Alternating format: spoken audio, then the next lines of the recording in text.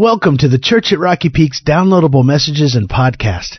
This week we continue our 7-part series entitled The Power of Perspective, Life Principles from the Book of Proverbs. And this week's message, the fourth in this series, is brought to us by our lead pastor, Mike Yearley. And it's entitled The Power of Words. Well, it's great to be with you today. Wasn't it fun having Chris here last weekend? For those of you who are here, He is a kick, isn't he? He is just, I love it. It was fun picking him up at the airport. He flew up into the Van Nuys Airport, and so I picked him up there, spent the weekend together, and it was just great getting reconnected. I'm trying to get him back for the fall, so we'll see if he cooperates. But anyway, today we're continuing this series that we've been in since last month, The Power of Perspective, Life Lessons in the Book of Proverbs. And today we come to a topic which I'm calling the power of words. One of the things that Solomon wants us to understand is if we want to be successful in life, if you want to build a healthy marriage, if you want to raise healthy kids, if you want to build a successful business over the long run, if you want to lead or be a part of a successful ministry, it doesn't really matter, that one of the most powerful lessons in life is we have to learn the power of words. That our words have the power, as he will put it, of life and death. That they can make us or they can break us. And so he wants to talk, and throughout the book, he talks over and over again about the power of words, and he even gives us some examples of that. And so today we're going to be talking about that, but I want to start off actually in the New Testament, in a passage in the book of James. So take your Bibles and turn to James chapter 3. James is often called the Proverbs of the New Testament because it's kind of written in a similar style, short sayings, great truth behind them. And so we'll start in chapter 3 and verse 2. He says, we all stumble in many ways. Can I hear an amen? It's pretty much we can pray and go home now. We've had our word for the day. We're all messed up. It's kind of what he's saying, and, welcome to church. So we all stumble in many ways, but he says, if anyone is never at fault in what he says, he is a perfect man, and he's able to keep the whole body in check. In other words, this area of controlling our tongue, it's just a really hard area. He said, if you can control your tongue, you can control anything. You've got it pretty much wired. He says, verse 3, when we put bits into the mouths of horses to make them obey us, we can turn the whole animal. Or take a ship, for an example. Even though they're so large, they're driven by strong winds, but they're steered by a very small rudder wherever the pilot wants to go. Well, likewise, the tongue, it's just a small part of our body, but it makes great boasts. In other words, it has great influence. Consider what a great forest is set on fire by a small spark. Now, we know all about that up here, don't we? I remember last fall, you look out my window and how interesting. Someone's having a campfire next to the 118. It's really very quaint. 30,000 acres later, we knew it as a Topanga fire, And so he says, that's the way it is. Small spark, big influence. And he says in verse 6, the tongue is also a fire. It's a world of evil among the parts of the body. It corrupts the whole person. It sets the whole course of his life on fire. Have you ever just said something that was like a spark that just started a fire? And you're just like, can I just get that thing back? Where's the fire extinguisher? And he says, and is itself set on fire by hell. Verse 7, all kinds of animals, birds, reptiles, creatures of the sea, they're all being tamed. You can see them at SeaWorld, things like that. And they've been tamed by man, but no man can tame the tongue. It's a restless evil. It's full of deadly poison. And so James comes to us, he says, hey, brothers and sisters, in this whole thing, we're learning to follow Jesus together. He says, one of the areas where we really have to learn how to grow is we have to learn how to control our tongue because it can do amazing damage. And so the book of Proverbs comes with that same message. Solomon wants to understand that a key to our success in life in any area is our ability to control the tongue. And throughout this book, he just peppers these proverbs throughout the book of how to be successful. Now, what I'd like to do today is break down this message into two different sections. The first section there in your note sheet is called The Power of the Tongue, the Big Picture. And I want to start off by just standing back from the book of Proverbs and saying, okay, let's just boil it all down. Solomon has all these things to say about the book of Proverbs, but if we could boil the whole thing down and sum it all up, what's the message we need to take? So let's look at the big picture. And then the second part of the message, I want to come back and look at some specific examples of specific types of speech that he says these are toxic, these are poisonous, these will kill you. So we're going to go big picture and then specifics, okay? So let's jump in. Power of the tongue, the big picture. Two basic principles that jump out as you study the book of Proverbs. Here's number one. What we say really matters.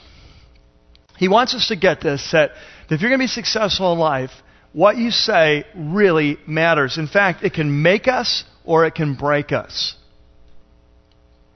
I don't know if you remember back when you were in school on the playground, but your playground was probably like my playground, that often there's this thing that was said, and when kids would be in an argument or a fight or something, you'd say this little thing. It says, sticks and stones may break my bones, but words or names can never hurt me. Now, of course, it's not true. We would always say this when we were about dying, right?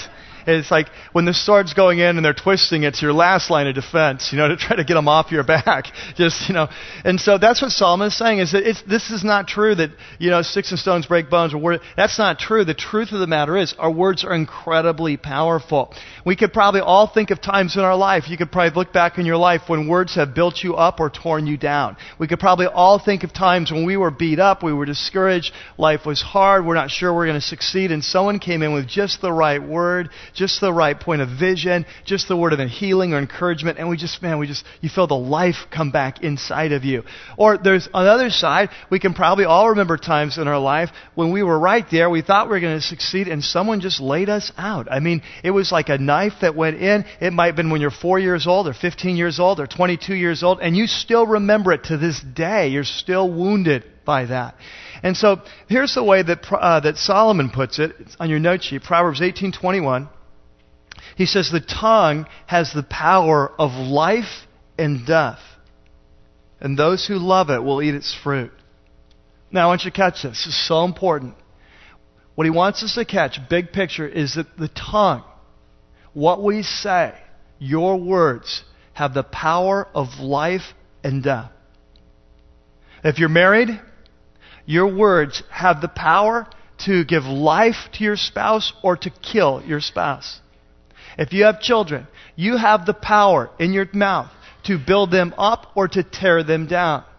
If you run a business, you have employees, you have a team, you have the ability to cause them to succeed or to cause them to fail simply by your words. Our words are incredibly powerful things. And he wants us to catch that, never to minimize the power of words. And sometimes we can do that. Oh, it's no big deal. I didn't mean it. Oh, I was just blowing off steam, whatever. But it says, no.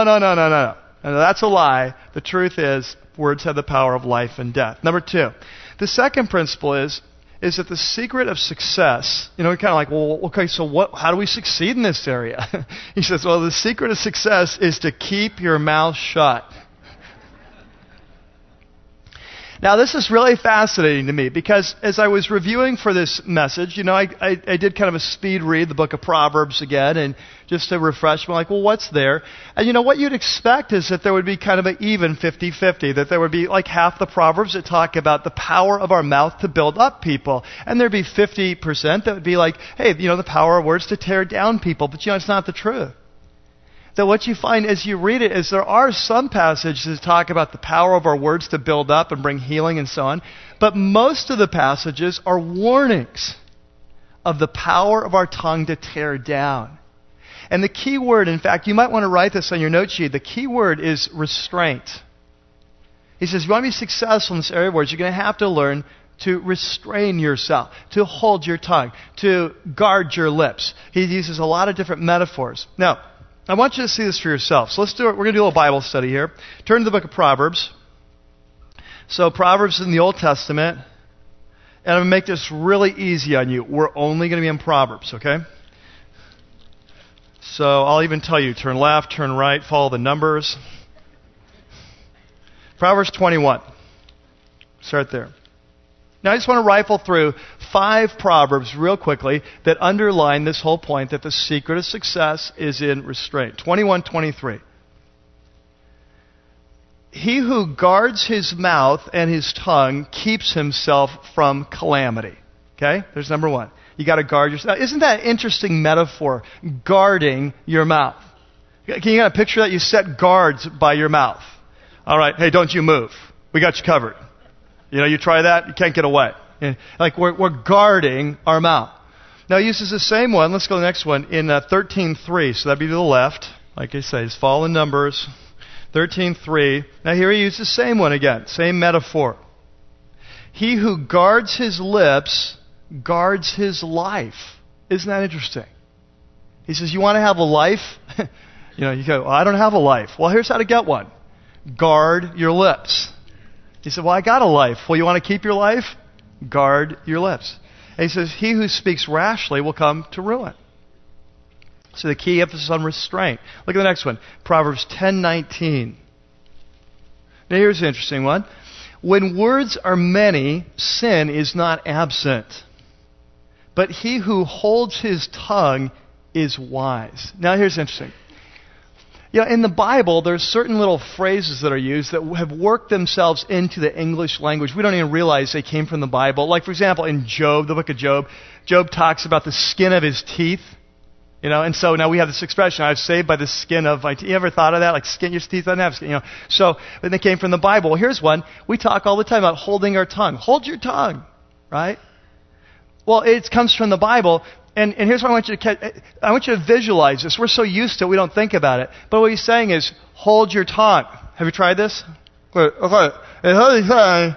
And so the point is that he says, when it comes to succeed, hold your tongue. Guard the thing. Keep it in your mouth. Don't let it get away. It can cause, so there's another one. Now there's, next one is 17:17. That doesn't sound right. How about 17:27? Okay, a man of knowledge uses words with restraint. There's our word, restraint. And a man of understanding is even-tempered. We'll talk about anger later on, but a man of knowledge uses word with restraint. Let's look at one more. Proverbs 29:20. Do you see a man who speaks in haste? There is more hope for a fool than for him. Okay? All right, so you get the message. So two big picture principles. One is that our words have the power of life and death. We need to understand that. If we want to be successful in life, we need to learn how to use them carefully. But the big tip here, the hot tip, is the message of restraint. You want to be successful? We're going to have to learn how to keep it shut at times. We're going to have to learn to hold back. Now, here's what I want to do. The next section is called Toxic Speech, a couple examples of words that wound. And when I say a couple examples, that gives me some latitude, right? I could do 2, I could do 3. And so your note sheet says 2, there's really going to be 3. So let me give you a heads up on how to do this. Notice under point number 2, there's a lot of white space there. And so you're going to want to save some of that. If you turn the back page, you'll see that point number 2 goes on the back page. But if you just save like half of that white space under point number 2, you'll be in good shape when I add a third point. All right. So a couple examples. Number 1. The first example that he wants to talk to us about, and by the way, there are many of these examples in Proverbs of toxic speech, kind of speech that poisons our lives. In fact, in your life group this week, you'll study several other kinds. But we're just going to focus on 2 or 3. So number 1. The first one I'm calling reckless criticism. Now, this takes into a lot of ground, but basically what Solomon wants us to understand is we have to be really careful with being negative in our life. That when we're negative, when we're critical, that it can cause a lot of damage. There's a really wide spectrum here. It could just be like general negativity, like, well, why do we always do this? Or, well, I never get what I want. Or, well, I can't believe I don't like that, or this or that. It could just be kind of a general negativity, like, that could be really damaging. Like maybe you work at a place like that. Or you have worked at a place like that. And if you've ever worked there, it's like just everyone's kind of a bad attitude. There's kind of negativity, a critical spirit going on. So it can be that end of the spectrum, or we can go all the way to the other where it gets really personal, where we start attacking people. You're an idiot. You're a fool. I can't believe, that you do it. And it's just really personal. So this category takes in a lot of ground is what I'm saying, okay? But he says we have to be really careful with this whole criticism thing because it can be incredibly harmful. Now, there is, of course, a criticism that's appropriate, right? I mean, we all need critics in our life. In fact, we've talked in this series about that. We've said that one of the marks of a wise person is that they're open to criticism. They're open to feedback. They're open to critique. They're open to even rebuke or correction at times, right? And so there's an appropriate time for criticism. There's an appropriate time for disagreement. Not saying that, but this is a different kind. Reckless criticism is where we're really not looking out for the best interests of the person we're talking to. It's sort of an attack. Either low grade or high grade, but it's an attack in order to get our way. And Solomon says you got to be really careful about this because it has a huge impact to demotivate people, a huge impact, potential for really destroying people. I came across a cartoon years ago, a Peanuts cartoon. It was Linus and Lucy talking. And, of course, there's always great theology in this. And so Linus is saying to Lucy, so why is it you're always so quick to criticize me? And she says, it's just a gift. I just have a knack for recognizing other people's problems, And he said, well, what about your own issues? And she said, I've got a gift for overlooking those. And isn't that the way it is? Can we all plead guilty on this? It's like Jesus comes along and says, be really careful about taking the speck out of your neighbor's eye when you got a 2x4 in your own eye. It's just it's like human nature, right? It's human nature that we're quick to see what's wrong with others, slow to see. And Proverbs is saying, he just wants to say, hey, be really slow on this. It can be dangerous. Years ago, I was reading a story about Andy Stanley. Andy is a famous pastor down in the South and outside Atlanta. I started a church not too long ago, 10 years ago. It's growing like 10,000 or something. And he's like really one of the most gifted teachers, leaders, spiritual leaders, authors, great author in our country today. And so, great leader. But he tells a story about when he was in 8th grade. He was trying out for the basketball team at his school, about 100 guys going out for basketball. And so they'd been in camp, I think, for a couple weeks or so, this tryout camp. It was the last day, and they were doing a scrimmage, which is like a practice game.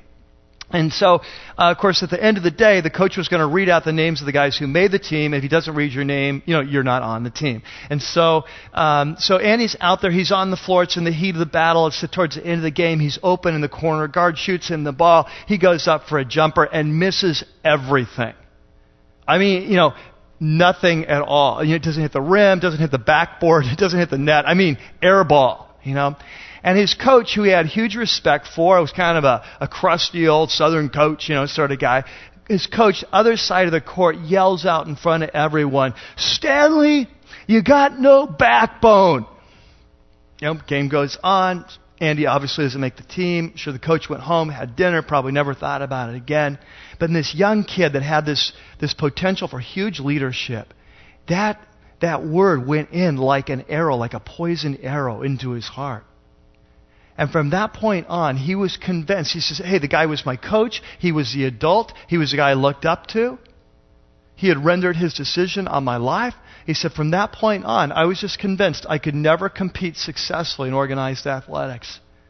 So that was it for me. And he said it wasn't until it was in his 20s that he realized what had happened, and he began to reach back and pull out that poison dart, and he was able to go on to his life. And here's this guy, amazing leader today, teaches leadership, and yet the power of words. Now, hey, maybe that's not your story. Maybe it wasn't 8th grade basketball.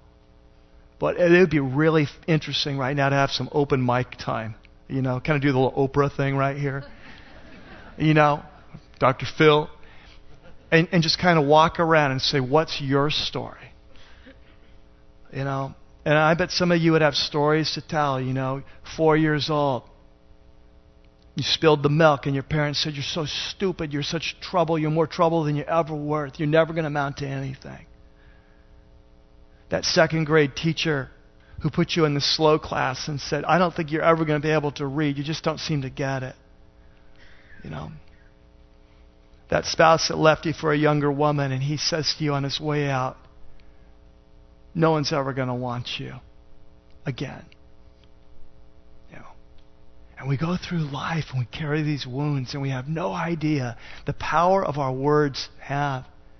And that's what Solomon wants us to understand. It's like, be very careful. Oh, be very careful. The words we say in our marriages, the words we say to our children, the words we say to our employees and our ministry teammates. It's the power of words. Years ago, I read a book by J. Oswald Sanders, sort of a classic. It's called Spiritual Leadership. And I put a quote there from that book. And he said, there's nothing else. He's talking about leadership and the impact that criticism have on leaders, which is interesting because you think of all people, you think leaders would be sort of, able to rise above criticism. They should have the confidence and blah, blah, blah. Look what he says. He says, there is nothing else that so kills the efficiency, the capability, and the initiative of a leader as destructive criticism. Its destructive effect cannot be underestimated. It tends to hamper and undercut the efficiency of a man's thinking process. It chips away at his self-respect. It undermines his confidence in his ability to cope with his responsibility. Hey, can I tell you something? It's not just leaders, is it? It's all of us. Yeah, it's all of us. It's our kids. It's our spouses. It's our friends. It's our church. It's our pastors. It's all of us.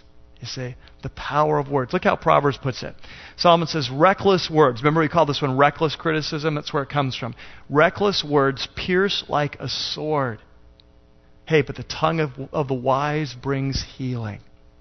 See, our words have the power of life and death. Be very careful, when it comes to criticism. And instead, he says, be people who learn how to use your tongue to bring healing, how to bring vision, to bring confidence. Next one, Proverbs 11:12. A man who lacks judgment derides his neighbor, but a man of understanding holds his tongue. Now, why does it say he lacks judgment? Well, because really, the person who derides his neighbor has no understanding of the impact it has.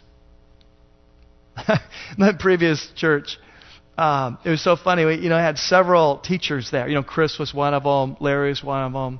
Larry was one who taught the most. Very gifted teacher. One day he sent us around. We call them worship response cards. We call them kit cards here. And he said, this guy wins the encouragement award for the weekend. And here's Larry. Larry's a very gifted teacher. And the card went something like this: Dear Larry, that sermon seemed like a repeat of a previous sermon. Do you plan to bring in new material in the future so I can grow, or do you plan on continuing repeating old information? Oh my gosh, Hey, Larry sends around, winner of the week, for encouragement, But I'll tell you, hey, it's whether it's this church or other church, you'd be surprised sometimes, what comes in those cards. And the point is we just have no, and what he's saying, the man who derides his neighbor lacks judgment. In other words, he has no idea of the impact. It's like taking a stone and throwing it in the water and the ripples go out. And you just have no idea of the ripples, And so we'll minimize it, no big deal. And Proverbs says, yeah, it is a big deal.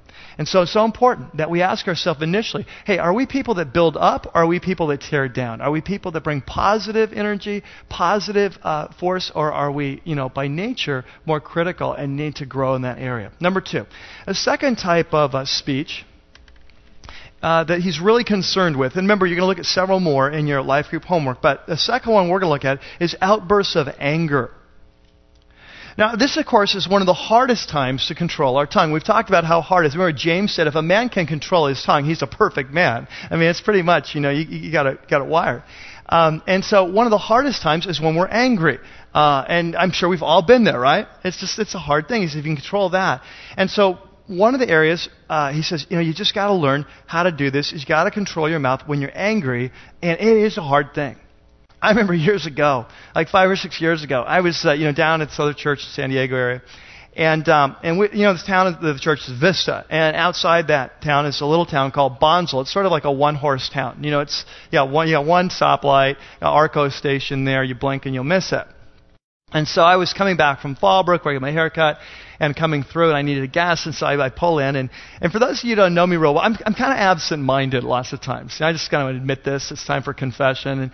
And so you remember a couple months ago, Dave Cox was speaking. He talked about a time when all the pastors, we went out to breakfast, and I locked my car, and we walk in, and they all turn to me and say, "Are you going to turn it off or just leave it running?" And it's like, "Oh yeah, that's probably a good idea." And then I almost freaked out because I thought I'd locked my keys in it, but I didn't, so that was good. But those things just happen to me. I don't know why. They just do. And so anyway, I pull into this gas station and just didn't do a real good parking job. I don't know if you've ever done this. You just pull in, you get out, and it's like, where's the tank? It's like, oh, there it is, And you take a long ways from the pump. And so, of course, the wise thing to do at this point would be to, get in the car, put it in reverse, and go back and get closer to the pump. But that would be admitting defeat. That would be admitting that you really didn't know what you were doing. You weren't paying attention. And so my strategy was to just pull the heck out of this, this gas line. And you know how different gasoline stations have different lengths of line. You understand this? Right? Like Costco is great. You can go 3 times around your vehicle with the line from Costco. They want to make sure that you don't leave without getting your gas. And so I love Costco. You just get in the general area and it'll reach. It's like, it's like an aircraft carrier. You just fill in the big tube, and you find your thing. Park on the opposite side, doesn't make any difference. There's still plenty of space. And there's other places, it's like you got to do it right. You got to be right there, So anyway, Arco's usually pretty good. They got the longer hoses. And so I'm thinking, I think they can make this work. I'm a long ways from the pump, but I can still do this thing. So I'm pulling it. I have the wires on top, the wires going down to the line. And so I'm just pulling that thing for all it's worth. It's like an Iron Man, strongman pull. And I'm just got this thing way down here, to the deal. And it's just pulled as long. I think I've got it. Got the lid up, get it in. And boom, yep, I'm good. And so then I turn the gas and I walk away, start going around the car. Well, right as I walk away, the thing cuts loose, And it's like a wounded python. I mean, it's just like, woo, up in the air, and gas is going everywhere. And it scares me to death, because I just left it, kaboom, and I'm thinking the place is going to explode or something. And, well, you think I had it bad. The older lady on the other side of the pump, she was freaking out. I mean, she saw this python spewing gas coming at her, and she was just mad, And so she just let me have it. And she started yelling at me in this little old lady voice, just started yelling at me, and your gas line's coming out! And I'm like, duh, It's like, hey, Khrushchev's not in power anymore, I'm just thinking, master the obvious, but being the great pastor and knowing that someday I would preach on this topic, I just held my tongue, and turned the other cheek and just, take it. And it's like totally fine. And okay, but she wouldn't let up. She was going for the jugular. She's just coming at me. And so she yells at me, and the gasoline is coming out. Well, that just did it. It's over the line. Forget the pastor card, I just look at her and I glare and I said, that's why they call it a gasoline station. And she's just leveled. I mean, I totally won the day. She's like, okay, you win, you're better, you're wittier, you're quicker, and I just felt so good. I felt so restored. Then, of course, the moment after, it's like, oh my gosh, what did I just say? What did I just do? Oh, she probably goes to North Coast. That's my next thought. And it's like moments of that. God, why did you make me a pastor? Why can't I just do work construction, do it in a bank or something like that? It's 24/7. You're on the clock. You never get away from this thing, And it's funny. I mean, as far as I know, there was no long-term damage from this outburst. The lady still might be afraid of gas pumps. I don't know, but approach them cautiously. Look for guys with beards or whatever. But where is that guy? But as far as I know, no long-term damage to her. She's probably had a funny story about the idiot at the gas station, the python, or whatever. But there's so many times in our life it doesn't have that ending. That outbursts of anger. Proverbs wants us to understand, Solomon wants us to understand that these can be devastating and that they can wound us for life. They can wound people around us for life. There was a time, and I think we're kind of getting past it, but there was a time in the last 20, 30 years were kind of in pop psychology. There was sort of this emphasis that, hey, if you're angry, just let it rip. It's not healthy to keep anger in. You just need to let it out. You're mad at your wife, just let her have it. And if she's mad back, let him have it. And it's very cathartic and it's cleansing. And hey, we're all like tea kettles and we're building up steam. And if you don't let it out, you're going to explode. And this kind of teaching was out there. And Proverbs says exactly the opposite. And I want you to see there, Proverbs 29:11. I love this verse. It says, a fool gives full vent to his anger. Now, I want you to catch that. Who gives full vent to his anger? A fool. Let me ask it again. I just want to drive this point home. Who gives full vent to his anger? A fool. I want you to sink in. When we give full vent to our anger and let it rip, he says, okay, you've just self-identified. All right? That moment in time, you are a fool. Why? Because we have no comprehension of the damage it's going to do. A wise man keeps himself under control. Look at the next one, Proverbs 16:32. Better a patient man than a warrior, a man who controls his temper than one who takes a city. And from the next one, Ecclesiastes 7:9, also written by Solomon, by the way, do not be quickly provoked in your spirit, for anger resides in the lap of fools. Okay? And so what really happens when we give full vent to our anger? What really happens?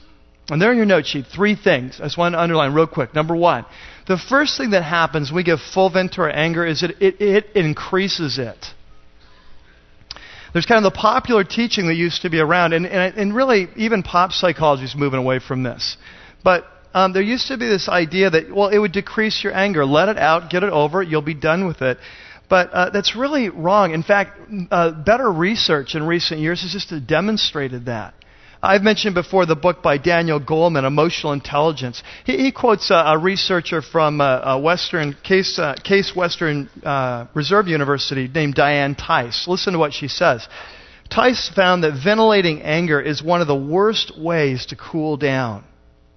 Outbursts of rage, typically they pump up the emotional brain's arousal, leaving people feeling more angry, not less. Tice found that when people told of times that they had taken out their rage on the person who provoked it, the net effect was to prolong the mood rather than end it. Far more effective was when people first cooled down and then in a more constructive or an assertive manner confronted the person to settle their dispute. There in your note sheet, a landmark book by Dr. Carol Tavris, who did some original research, just a ton of it, on anger. She wrote a book called Anger, the Misunderstood Emotion. Look at the first part of what she says. Most of the time, we can conclude that expressing anger makes people angrier. It solidifies an angry attitude. It establishes a hostile habit. So the first thing that happens is it increases it. It doesn't cool you down. You get angrier. Number 2, it doesn't work. You see, when we get angry with someone and we're letting it rip, what we're really trying to do is affect their choices, affect their behavior. We're saying, we don't like the way you're going. We want you to go a different way. But the point is that when we give full vent to our anger, it does not achieve that goal. I mean, stop and think of your own life. When someone rips into you, is your first response to say, oh, thank you so much. That's very helpful. I never really saw it that way. Now that you put it that way, I get it. Thank you. I'm a better person now. No, our natural response is to do exactly what I did in the gas station. It's like, let's admit it, I was an idiot. I had this thing too long, shouldn't have done that, and so a natural response, a better response would have said, you're right, I'm really sorry for scaring you to death. I hope, you don't die right now. And just kind of, and if you do, I'm a pastor, I'll do your funeral for free. It's like, that would have been a better response. But no. What's my response is like, of course, it's a gas station. Why? Because that's what happens when we get attacked. Our natural human response is to attack back. And so look what Proverbs says there at 15:1. He says, a gentle answer turns away wrath. He says, a better way about this is when you're angry, he says, get away and come back with a gentle answer, and it will turn away wrath. But a harsh word stirs up anger. It doesn't solve it. It makes it worse. Proverbs 25:15, the next one. Through patience, a ruler can be persuaded, and a gentle tongue can break a bone. And number 3, the third thing that our anger does when we give it full vent is it leaves scars. Now, this is so important. I want to hone here just for a second. But if you have an anger problem, and I know like in a congregation like this, I mean, some of us, let's just admit it. You know, we got an anger issue that's a part of our regular lives, and there's a lot of anger in your family or your jobs or whatever. Okay, here's what I found among Christians, that often if we have an anger problem, we're quick to justify it. We're quick to minimize it. And we're quick to excuse it. And so here's how that looks. It can look like things like this. Hey, it was no big deal. I was just letting off a little steam. Why are you making such a big deal about this? It's over. Okay? So we minimize it. Here we excuse it. Hey, it's just the way I am. It's the way I was raised. It's the way my family was. Your family's different. My family does it this way. We have duels with guns. It's just the way we are, you know. You'll get used to it after a few years. My first wife did.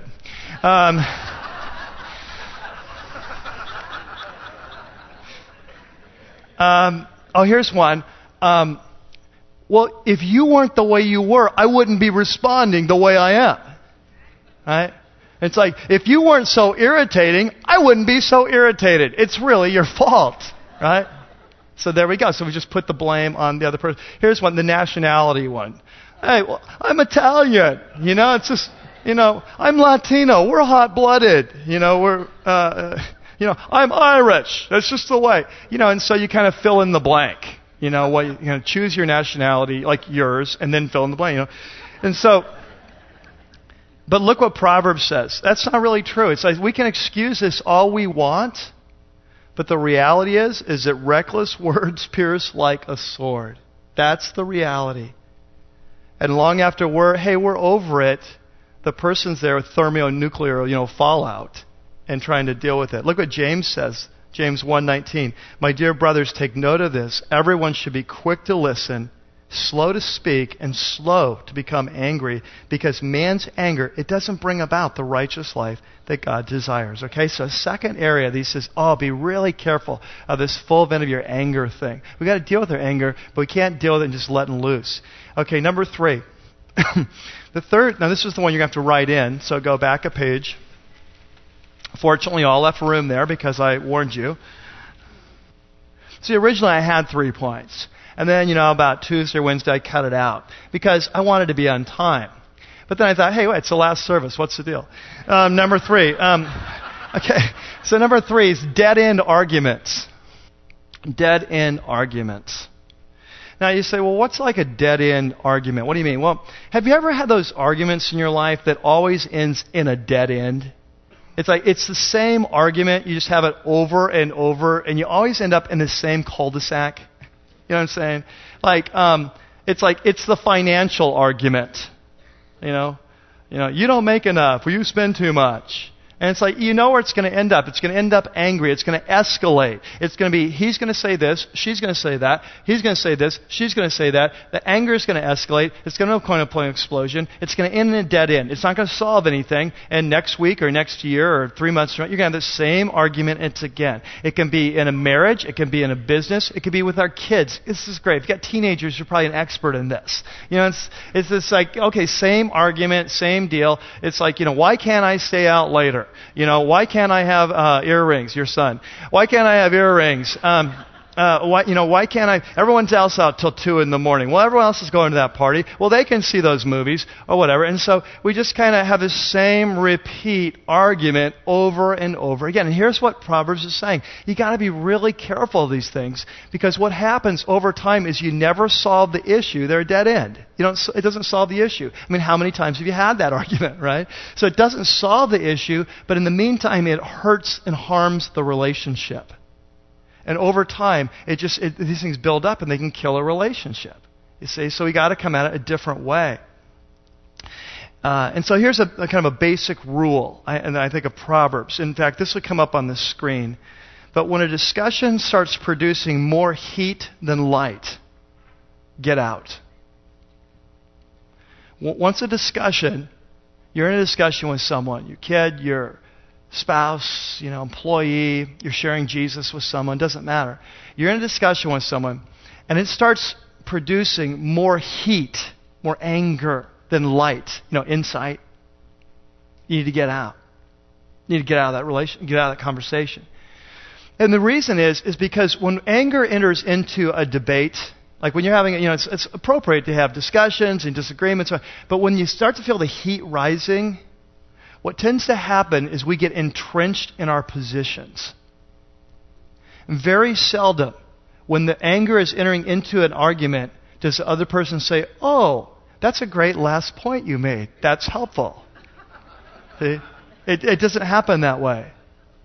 And so when the anger begins to grow in the thing, you just need to kind of say, we need to take a time out from this thing. Let's come back and address it later, but we need to take a time and kind of cool down, get some perspective on this, because when the heat rises, the light diminishes. See? Proverbs 17:14. Let's look at that one. Starting a quarrel is like breaching a dam. So drop the matter before a dispute breaks out. There's a movie. It's called Force 10 from Navarone. Some of you guys know that. A lot of guys. It's like this is one of those movies on TV periodically. In fact, I didn't even know the name of the movie. I just have been telling the story. And everyone comes up afterwards, tells me the name of the movie. And so here's the plot. It's one of those World War II movies, and the Allied forces, small group of guys, 10 guys, they're supposed to go in behind enemy lines, and they're to blow up this huge dam. And this dam, it's like picture the Hoover Dam. It's like this cement, huge, massive dam. Behind it, all these metric tons of water, huge amounts of water. And down below is this bridge that the Nazis are using for their war efforts. And they need to get rid of that bridge, but they can't blow it up directly. So they're going to blow up the dam and release all this pent-up water that's going to go down and take out the bridge. That's the whole deal. And the whole movie's leading up to this point. It's all about their struggles and their trials and their hardships and their fighting within themselves and all. Everything's leading up to this point of blowing up the dam. And you got to picture it huge. Okay, you got Hoover Dam in your mind. It's a huge deal. And so this point in the movie comes, and they take the explosives, just a few guys, and they go into the heart of the dam, inside the concrete wall. And they go and they find the places and the trusses and so on, and they place the explosives there, and they come out, and they're all ready. The whole movie's been waiting for this point, and boom, they push the detonator, and you hear this huge explosion, and nothing happens. And 2 hours, and nothing happens. But there's this one guy on the team that's cool, calm, collected. He says, "Just wait." And sure enough, in that huge dam, there's just all of a sudden this little crack appears. Little crack, just a small crack. Nothing to write home about. But all that pressure of those thousands and thousands of tons of water against that little crack. And suddenly that little crack begins to widen, and it begins to spread. And all of a sudden, there's a chink in the concrete, and a little stream of water comes out, another little stream of water, another one, another. And all of a sudden, in one big collapse, the whole dam collapses. And this huge flow of water comes rushing in a torrent down and takes out the bridge. And they've accomplished their mission. Now I want you to look at this verse. Proverbs 17:14. Starting a quarrel is like breaching a dam. So drop the matter before a dispute breaks out. You see, we're talking to our teenager. We're talking to our spouse. It's getting mad. You're getting madder. You can feel the anger coming up. You've been here before. You know this is going. It's so hard to say, let's time out right now. Let's time out. Let's get away. Let's think. Let's cool down. We'll come back to it. It's so hard to do it because everything in you it's to the death right now. It's you or me. One of us is going down. Right? It's everything within us. And he says, "Oh, be careful." He says, "You know what? You see that little crack right there in the dam of your marriage? See that crack in the dam of your relationship with your son or daughter? See that crack in the dam with your team or your team of people at the office?" He says, "See that little crack right there?" He says, "If you keep moving this direction, that's a breach. We call that a breach. And that breach is going to cut loose. and there's going to be havoc. It's going to take you out, you see? And he says, oh, be careful. Let's look at one more. Chapter 20 and verse 3. It's to a man's honor to avoid strife. But every what? Fool. Every fool is quick to quarrel, you say. Have you ever met anyone, maybe you've said this yourself, but I've met some people that are just very proud of, I'm not like the devil's advocate. I'll say that. It's like, whatever the issue is, you're for, Republican, they're going to be Democratic. You're for this, they're going to be for that. It doesn't really matter what the issue is. Hey, I just like to give the other point of view. I'm the devil's advocate, and it's kind of like a quarrel. Well, you stop and think about it. Like, why would you really want to be the devil's advocate? Right? It's like, that's on the wrong team, And that's what Proverbs is saying here. It's don't be on the wrong team. He says, don't be quick to quarrel. Don't be one of these people that, I just like a fight. He says, no. That's what a fool does.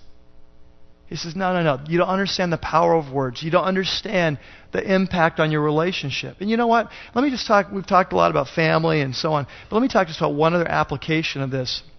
Is when we're sharing Christ with people.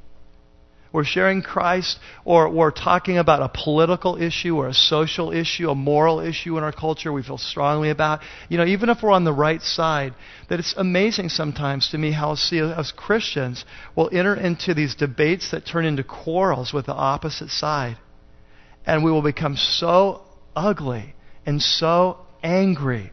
And we will convince ourselves that we are fighting for the right, so we're fighting to death. And Proverbs says, you're being a fool. Because when that anger enters into that discussion, you lose all right to influence. The whole point of having this discussion is to influence these people. And if we have the wrong attitude and the wrong approach and we enter in as a quarrel, guess what? We lose all influence in their life. And the two sides polarize and we lose all ability to influence our culture. So do we take a stand? Absolutely we take a stand. But as Peter says, but do it with gentleness and respect. Remember 1 Peter chapter 3? Be always ready to share a reason for the hope that's within you, but do it with gentleness and respect. That's what he's saying here, the power of words. So let's wrap this thing up. Here's what I want you to take with you today as we leave. First of all, I just want you to catch, if you've never really thought about it before, or never really maybe has thought about it deeply before, that our words have the power of life and death. Your words do, my words. And so we need to be very careful how we speak. And that the key to our success is often going to be restraint. We looked at 3 specific examples of toxic speech. We looked at criticism, we looked at anger, we looked at dead-end arguments, quarrels. And this week then in your life group, you're going to have a chance to look at some more and talk about that together and just process what are the biggest challenges in your life. Hey, we're all in this thing together. Remember we started off, it's like we all stumble in many ways, right? We're all in this thing together. So as we get together in our life groups this week, or you're processing with friends, let's just share together. Where's the battle for us? Where's the lesson for us? How do we get better at this? How do we become a church of life-giving words? You see, that's what it means to be a follower of Jesus. Let's pray. Father, thank you so much for this book. I just love this book. It's so practical. It's so helpful. Lord, you can tell us in your word we're to love you and love others, and yet sometimes it's like, well, what does that look like to love others? And here you just spell it out. Well, when it comes to your speech, this is what it looks like. And so we're thankful for that, God, and we're thankful for your Spirit, and we're thankful for your word, and we're thankful for the teaching that you're providing in our lives week by week. And Lord, we just give you our lone lives, we give you our church, and we pray that you'd teach us how to walk with you and to be life givers when it comes to our word. We pray this in your name. Amen. Many times the first step we need to learn is just a few simple words that bring life. And here they are. I'm sorry. I was wrong. Forgive me. Could you help me change? And so if you came to church today and you're fighting with each other on the way here, or yelling at your kids, or whatever the things that happen in our life, hey, it's like, that's not the end of the game. We're all learning to follow Jesus, We're learning this thing. And one of the first steps is to learn to say we're sorry at times. And just to go back and say, I wish I could go back to that lady at the gas pump who's probably now with the Lord and say, I'm sorry, but at least I can tell my lame story, and we can all learn from it, right? And so part of that first step is just learning in our lives that when we do blow it, to go back. And we can't always take out all the scars. We can't always make up for everything. But it's amazing how much healing can just be in those words saying, you know what? I lost my temper. I was out of line. I've excused in the past. I'm just wrong. I'm sorry. I'm going to try to do better. You see? May we be a place where that kind of authenticity is who defines us. That we're in this thing together. We're real people. We're growing. We're going to figure this thing out. We're going to follow Jesus. We're going to get a little better. We're going to help each other get better. Amen? Amen. God bless you. Have a great week.